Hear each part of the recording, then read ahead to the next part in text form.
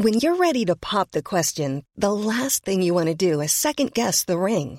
At BlueNile.com, you can design a one-of-a-kind ring with the ease and convenience of shopping online. Choose your diamond and setting. When you find the one, you'll get it delivered right to your door. Go to BlueNile.com and use promo code LISTEN to get $50 off your purchase of $500 or more. That's code LISTEN at BlueNile.com for $50 off your purchase. BlueNile.com, code LISTEN. Hey, I'm Ryan Reynolds. At Mint Mobile, we like to do the opposite of what Big Wireless does. They charge you a lot, we charge you a little. So naturally, when they announced they'd be raising their prices due to inflation, we decided to deflate our prices due to not hating you. That's right. We're cutting the price of Mint Unlimited from $30 a month to just $15 a month. Give it a try at mintmobile.com/switch. $45 up front for 3 months plus taxes and fees. Promo rate for new customers for limited time. Unlimited more than 40 gigabytes per month. Slows full terms at mintmobile.com.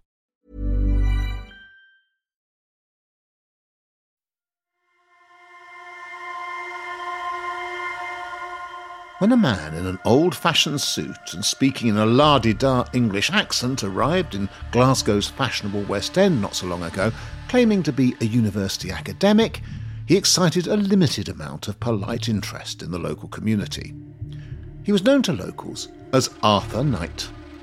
Now, thousands of miles away in America, he was believed by the authorities to be Nicholas Rossi, a fugitive from the law who would soon be arrested on an international warrant.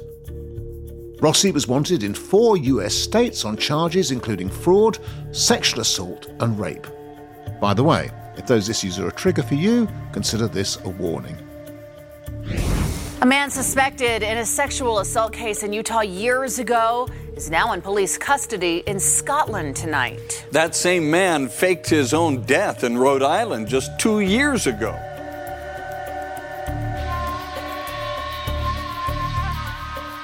Now the subject of an extradition battle, he maintains he's the victim of a monstrous miscarriage of justice. It's all a case of mistaken identity, and that in the fullness of time he'll be shown to be innocent. But for authorities in the US and now in Scotland, as well as Rossi's alleged victims on both sides of the Atlantic, he's a suspect on the run from justice. One American prosecutor is in hot pursuit. Utah County Attorney David Levitt says finding and arresting Nicholas Rossi was no easy task. This is a real break in a difficult case. You're listening to Stories of Our Times from the Times and the Sunday Times. I'm David Aronovich. Today, Arthur Knight, bookish Del Boy or international fugitive?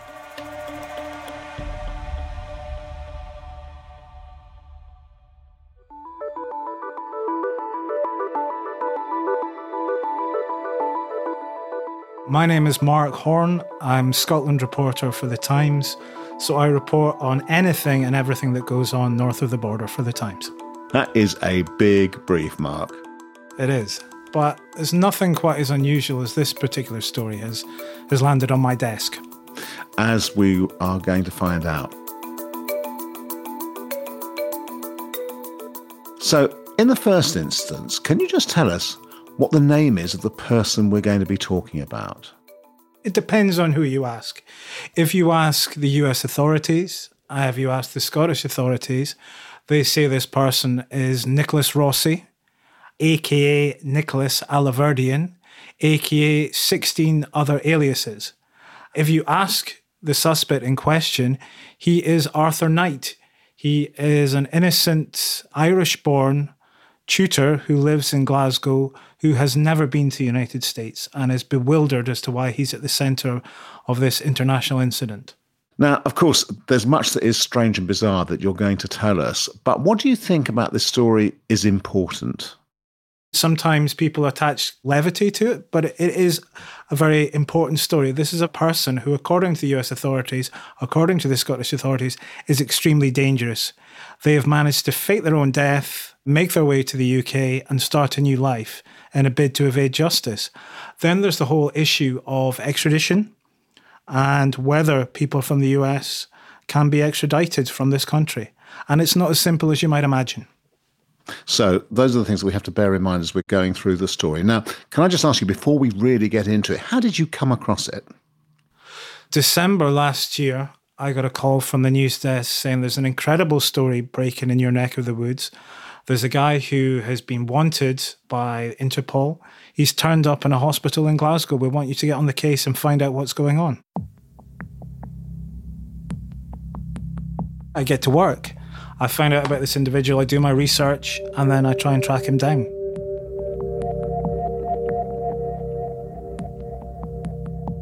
Now, let's go right the way back, wind the story back, because this starts in the US state of Utah. Can you tell us how the story really begins? The Utah County Attorney is a guy called David Levitt. He came in on a reformist agenda, and he said there was a bunch of rape kits which had been lying unanalyzed during the reign of his predecessor. He had them analysed, and one of them came up as a positive that was linked to this individual who they alleged is Nicholas Rossi, aka Nicholas Alaverdian. And he said that he made it his life's work to track this guy down and bring him to justice. One of the problems that we have with tracking defendants, particularly sex crime perpetrators, is that they skip from jurisdiction to jurisdiction. That's why the Sexual Assault Kit Initiative is so valuable, because it can provide a hit based on DNA across the world. We're grateful that we are in a position to bring this person into justice. So this is a rape kit taken from a victim, which has been lying around unanalyzed in Utah, and this incoming attorney says, I'm going to take a look at this. And the name against the positive DNA sample is Nicholas Rossi. And do we know where he was actually living at this point? Levitt is looking at this about 2019. Back in 2008, Nicholas Rossi was a resident of Utah, but when the evidence came to light again, he wasn't. And they had to find out exactly where he was, and that's what triggered this global manhunt. Okay, so by 2019, how old is Rossi? Yeah, he's in his early 30s by that time. Right, so when the alleged crimes were committed, he was in his 20s. That's right, yeah. And who do they imagine at this point this Nicholas Rossi is? They said he was a guy who would meet women online. They would meet in a public place, and then they would arrange to meet somewhere more private. They alleged that there was a consistent pattern of them making inappropriate sexual advances that were unwanted. He would then either force himself on the victim or threaten to harm himself unless they agreed to go along with what he wanted. They said there was a clear and consistent pattern across 4 states of this type of behaviour. Now, tell us a bit about this chap who has been following Rossi. What exactly is his job? And I imagine from what you're saying that, like a lot of American jobs, he's not a kind of legal appointee. He's been elected. So as the Utah County Attorney, he was elected as a Republican, but he came in on a reformist Republican agenda on the liberal wing of that party. He doesn't believe in the death penalty. He has an advocate of rehabilitation, and that has generated quite a few enemies for him. He's got this kit. DNA matches this guy, and also there's some knowledge about his MO. And then Levitt can't find him. Yes. So this goes federal, it goes to Interpol. There's a notice put out around the world looking for this guy under his many pseudonyms with many images of him. And he can be identified from very distinctive tattoos on both arms. On one arm, he has an image of a Greek titan, and another one, he has the crest of Brown University in Rhode Island. So what does Levitt think at this point has happened to him? In February 2020, his obituary was put out under the name Nicholas Alaverdian to the American news outlets, which many of them duly published, and it said that he died of cancer. His ashes had been scattered at sea, and a memorial mass had been organised in his honour. Levitt claims he was suspicious about this, and he kept on investigating. He said this wasn't the end of the matter. He thought that he tried to flee and evade justice. So far from allaying people's suspicions, this obituary actually raises them even higher. Absolutely, yeah. If he'd, faded away gradually, he probably could have slipped away. But this was so, grandiose. His last words were, quoted as being, "Fear not and run towards the bliss of the sun." Somebody said it was more befitting for the death of a pope or a queen. So this drew attention to it and people started looking into it.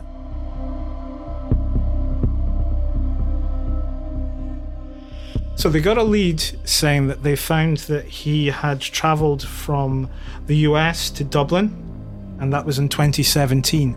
But there was no log of him returning to the US, and that focused their search to this side of the Atlantic.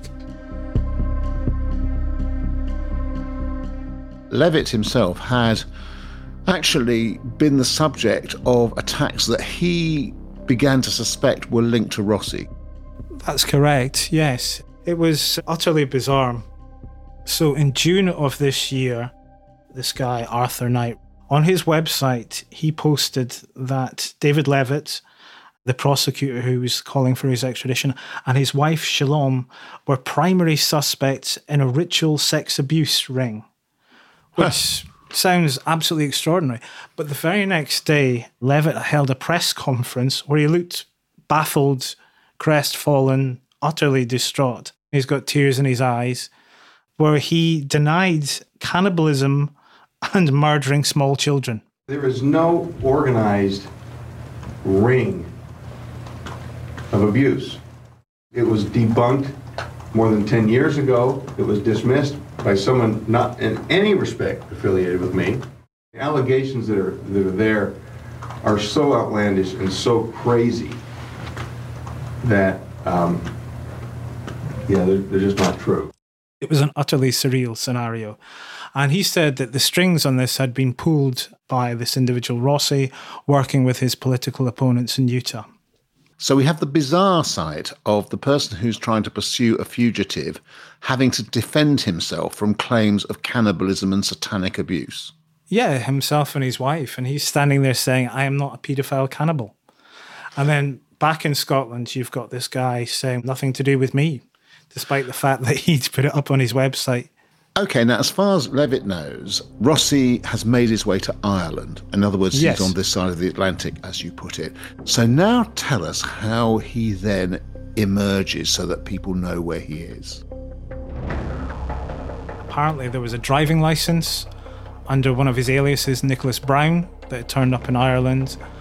And then they found out he'd crossed over to England and he'd got married to a woman called Miranda on February 22nd, 2020.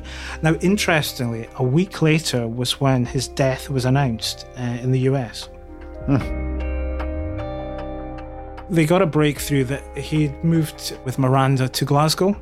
I understand that police went to their house and said, "Is this your husband?" Showed a picture, said yes. Well, he's in hospital just now. And according to this individual in question, this suspect, he woke up after being in a COVID coma to find police looming over him saying, "You're nicked, you're the chief suspect in this international manhunt, you're accused of rape." So that was December 2021 when he was arrested at the Queen Elizabeth University Hospital in Glasgow. So he was living in Glasgow by this point. Do we have Yes. any idea what he was actually doing? So they live in a flat in the West End of Glasgow, which is an affluent bohemian community next to the University of Glasgow. He told his neighbours that he was an academic at the university and he was writing a textbook on religious education for children. He is not an academic. Glasgow University have confirmed he isn't. When I questioned him about this, he said, "I'm actually a private tutor." He also claimed that he was a public relations executive and specialist, but there's nothing out there in his name to confirm that. He would wear a three-piece suit at all times. He dyed his moustache blonde, wore a Panama hat. He would hold court at the local bar where he would talk politics. He would talk about his hero JFK, and he would say to the barman, "You really want to serve cocktails? I can tell you how to make a great daiquiri," which caused some amusement. And then, as you say, he's hospitalised with COVID. And by now the police are on his trail anyway, so they find him in hospital. And I imagine, given the tattoos you talked about, it was quite easy to establish it was him. Well, after he was arrested and he finally appeared in court, the prosecution say, yeah, he was identified from these distinctive tattoos. Now, they say that there's one arm of tattoos is complete, and they say on the other arm he's made attempts to remove them, but there's still residual scarring. This individual, the suspect, says that's nonsense and he doesn't have any tattoos.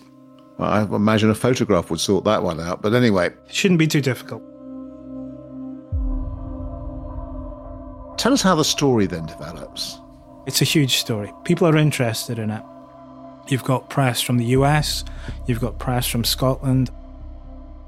With his face covered by an oxygen mask, the man who denies being a fugitive who faked his own death arrived at court with his wife. Prosecutors say the man before the sheriff is Nicholas Rossi, who's wanted in the United States to face an allegation of rape and fraud charges. He's suddenly a figure of international fascination. Who is this guy? And of course, at this point, other people start recognising him. Yes, there's a woman who lives in Essex, and she said that she started communicating with a guy called Nicholas Aliverdian. 2017, they exchanged messages. He was over in the US, and he said he wanted to come over to England and make a go of things. And she was quite cautious to begin with, but she was charmed by him. So in June 17, he arrived, he moved into their house, and then she said that he took control of what she could wear. She suggested that it became an issue of coercive control, which culminated in him raping her. And she has since reported that to the police who are investigating that in Essex. As of now, what are the legal proceedings against this Arthur Knight Rossi Aliverdian? He has been convicted of threatening behaviour at an NHS hospital. So this was on the 9th of August. He appeared in court and he was found guilty. Now, the evidence was heard that the nurses and doctors that were looking after him believed he was immobile, but when they told him that he was fit enough to be discharged, they gave evidence that he jumped from his sick bed and charged at them. Now, giving evidence, Evelyn Miller, who's an NHS consultant, she told the Glasgow Sheriff Court he came off the bed at a very rapid speed. As he came towards us, he was inches from our faces. We were terrified. We thought he was coming to harm us. Sheriff Joseph Platt sided with the NHS staff. So he was taken from court in a wheelchair, protesting his innocence, said they'd got it all horribly wrong, and he's back in HMP Edinburgh. There's also the ongoing extradition hearing about whether he's going to be sent to the United States or not. In the US, he's accused of 2 rapes in Utah, but there's also alleged offences in Rhode Island, Ohio, Utah and Massachusetts. Sexual assault, sexual harassment, attempted kidnapping, identity fraud, extortion, credit card fraud. So it goes on and on. Coming up, we'll hear about Mark's first meeting with the man at the centre of this story. That's after a message from a colleague. My name's Andrew Billen. I'm a features writer on The Times. I spend most of my days interviewing famous people, from Diana Ross to David Cameron. My job is to find out what they're really like. I can only do that thanks to the subscribers of The Times and Sunday Times. Subscribe today by visiting thetimes.co.uk/stories of our times.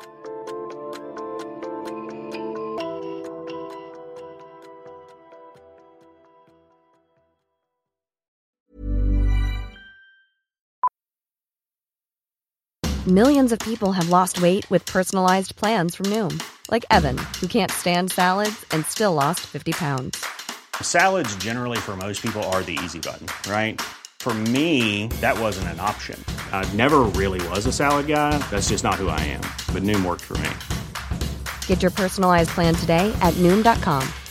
Real Noom user compensated to provide their story. In 4 weeks, the typical Noom user can expect to lose 1 to 2 pounds per week. Individual results may vary. I'm Sandra, and I'm just the professional your small business was looking for. But you didn't hire me because you didn't use LinkedIn Jobs. LinkedIn has professionals you can't find anywhere else, including those who aren't actively looking for a new job, but might be open to the perfect role, like me. In a given month, over 70% of LinkedIn users don't visit other leading job sites. So if you're not looking on LinkedIn, you'll miss out on great candidates like Sandra. Start hiring professionals like a professional. Post your free job on linkedin.com/people today. It's that time of the year. Your vacation is coming up. You can already hear the beach waves, feel the warm breeze, relax, and think about work. You really, really want it all to work out while you're away. Monday.com gives you and the team that peace of mind. When all work is on one platform and everyone's in sync, things just flow. Wherever you are, tap the banner to go to Monday.com.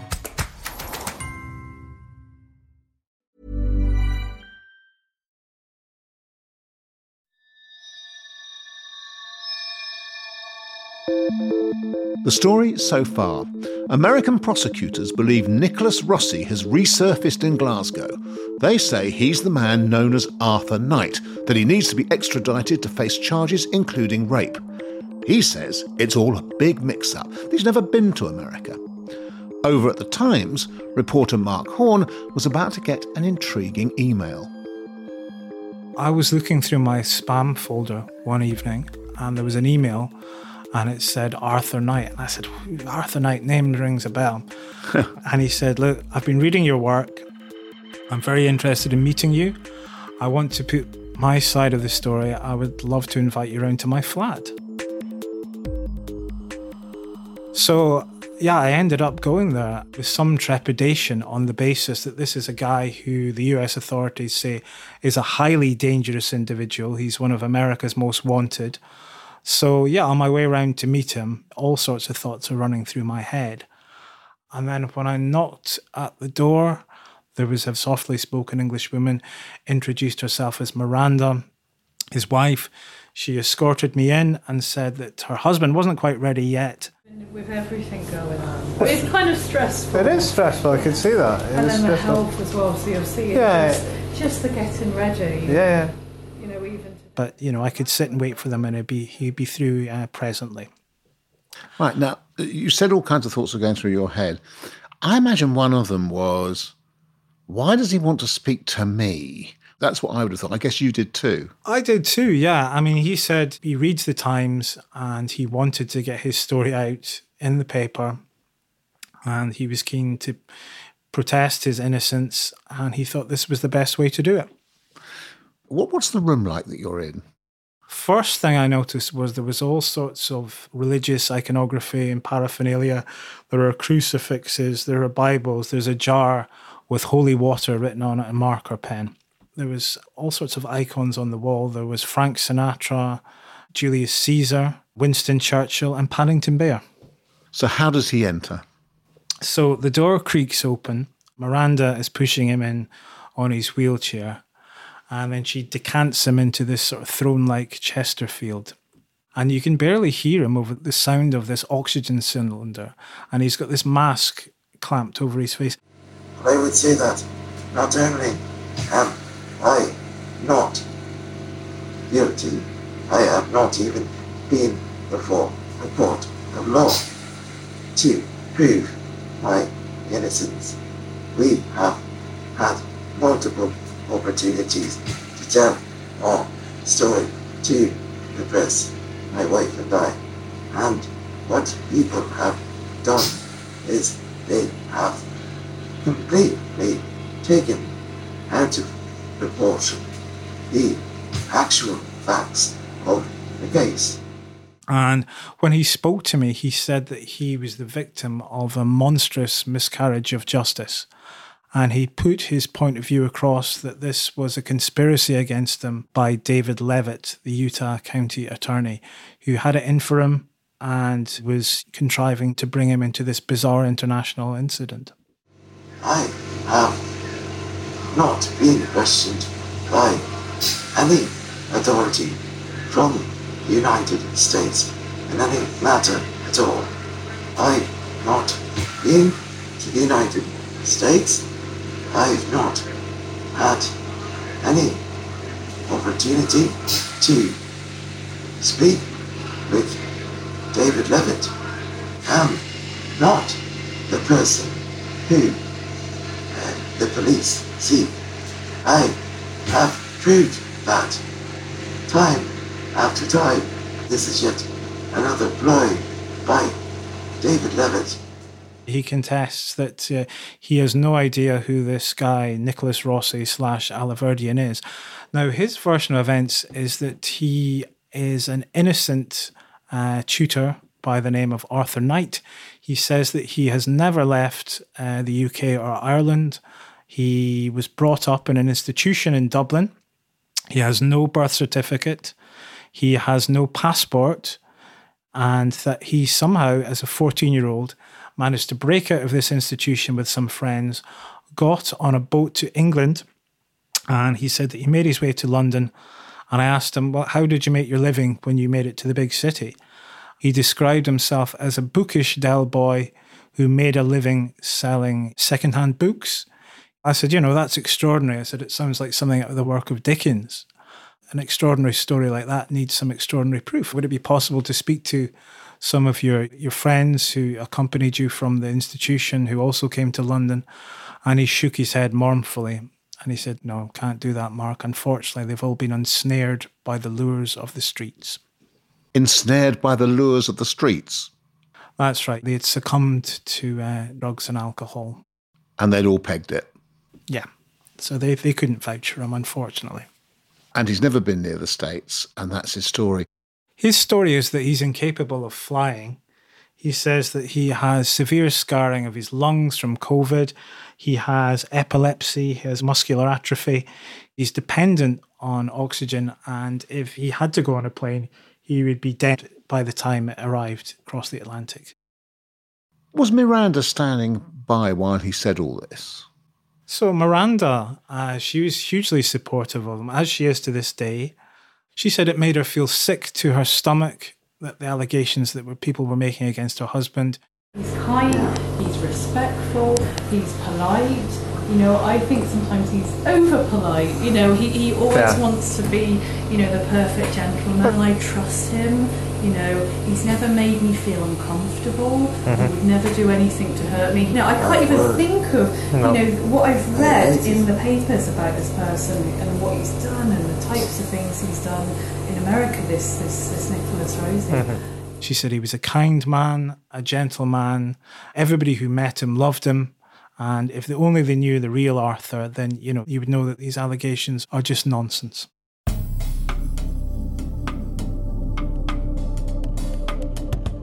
Miranda is the most interesting part of this. She's a real enigma. There are all sorts of theories surrounding about her. Now, one theory is that she's plotting with her husband. There are other people who say that she's the victim of the piece, that the wool has been pulled over her eyes, she's been deceived. And other people suggest there's an element of coercive control here and that she has been forced to go along with this. Now, I've put these to Miranda and she laughs it off. She says it's absolutely outrageous. She says that all she is a wife who's standing by her man, and that she said she's going to stand by him until he's vindicated. She also said that she has known him since 2011, and therefore it couldn't possibly be the same individual because he was in England with her.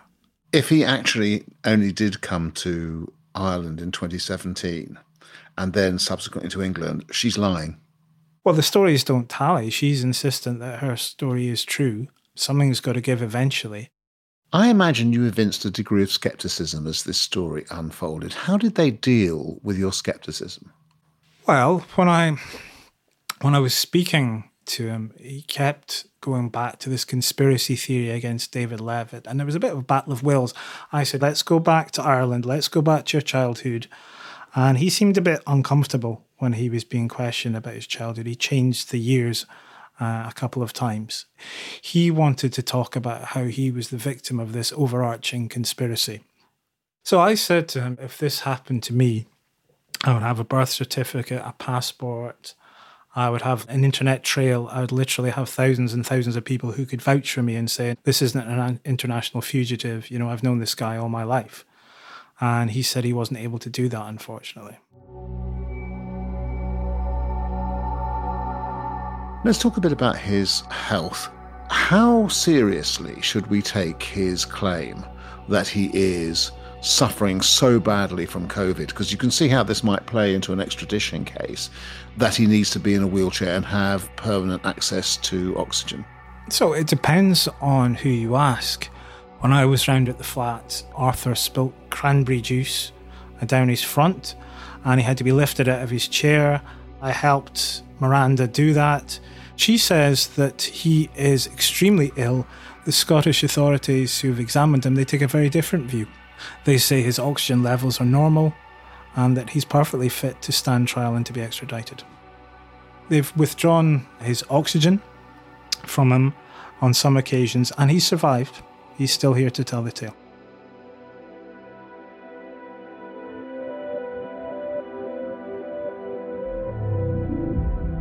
So, Mark, what happened at the initial court hearing?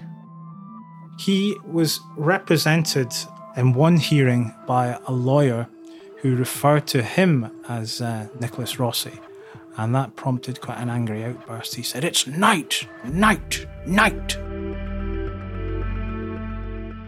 He sacked her and said that she was a mouse in the court who wasn't fit to represent him. She didn't have the necessary gravitas. So he then reluctantly had to represent himself because nobody wanted to take on the case. But not only did he represent himself, he represented himself wearing a dressing gown, purple silk pyjamas, and slippers with the Prince of Wales crest on him. So it was quite a surreal experience. And he's given a press conference. Yes, he did at a hotel in Edinburgh, and there was a handful of journalists turned up, which didn't please him very much. And he began by phoning up a BBC Scotland correspondent and demanding to know why he wasn't there, and lambasted him in front of everybody. He then said he wanted to talk about Magna Carta and how he was a British bloke and that Magna Carta was going to come to the rescue and he was going to prove that this American villain, David Levitt, was conspiring against him and he would win a crushing victory. Magna Carta is a sacred text that has survived the test of time, a document that is put in writing the principle that no man or woman is above the law.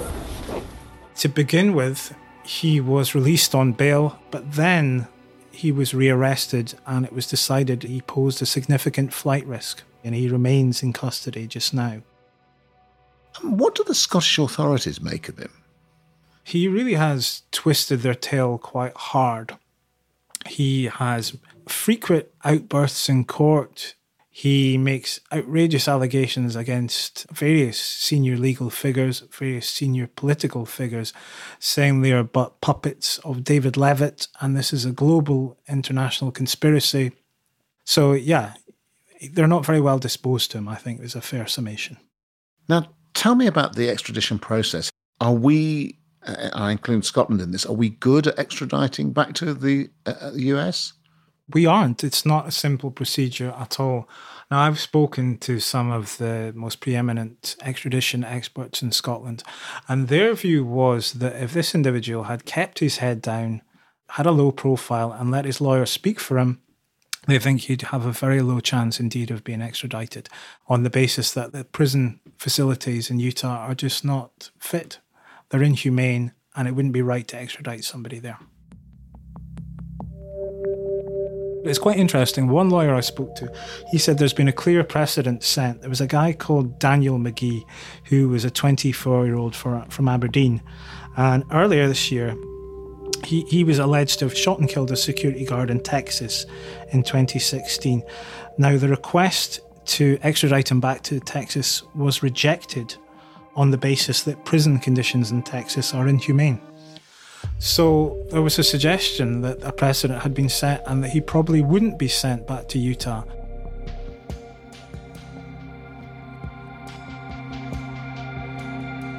Now, given that the original rape kit dates back to 2008. That's an awful long time for that alleged victim to wait for justice, really, isn't it?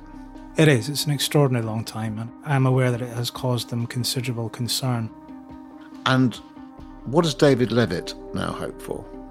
David Levitt has always said from the very beginning that they've got the right guy. He said he has full confidence in the Scottish authorities. He's saying it's time for them to deliver.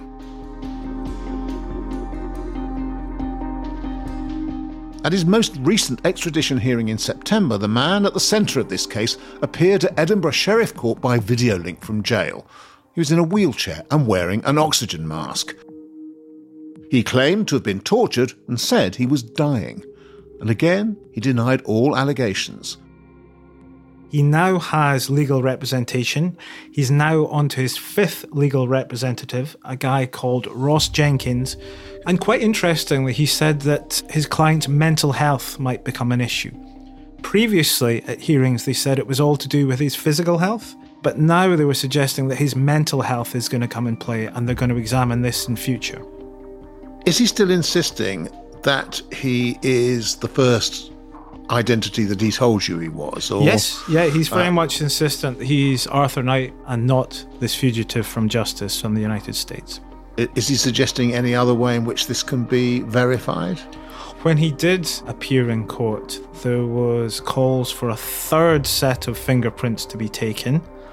When this was proposed, his lawyer said he didn't think this would be possible because his client was indisposed. The judge disagreed with this and said that no, he's on remand, he's got plenty of time to be giving fingerprints, and he ordered for that to be taking place. A further hearing will take place on October the 6th, and the full hearing is likely to happen in early November.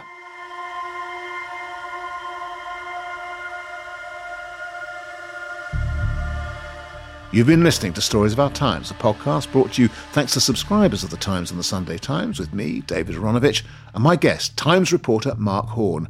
You can find all of Mark's work at thetimes.co.uk or in print.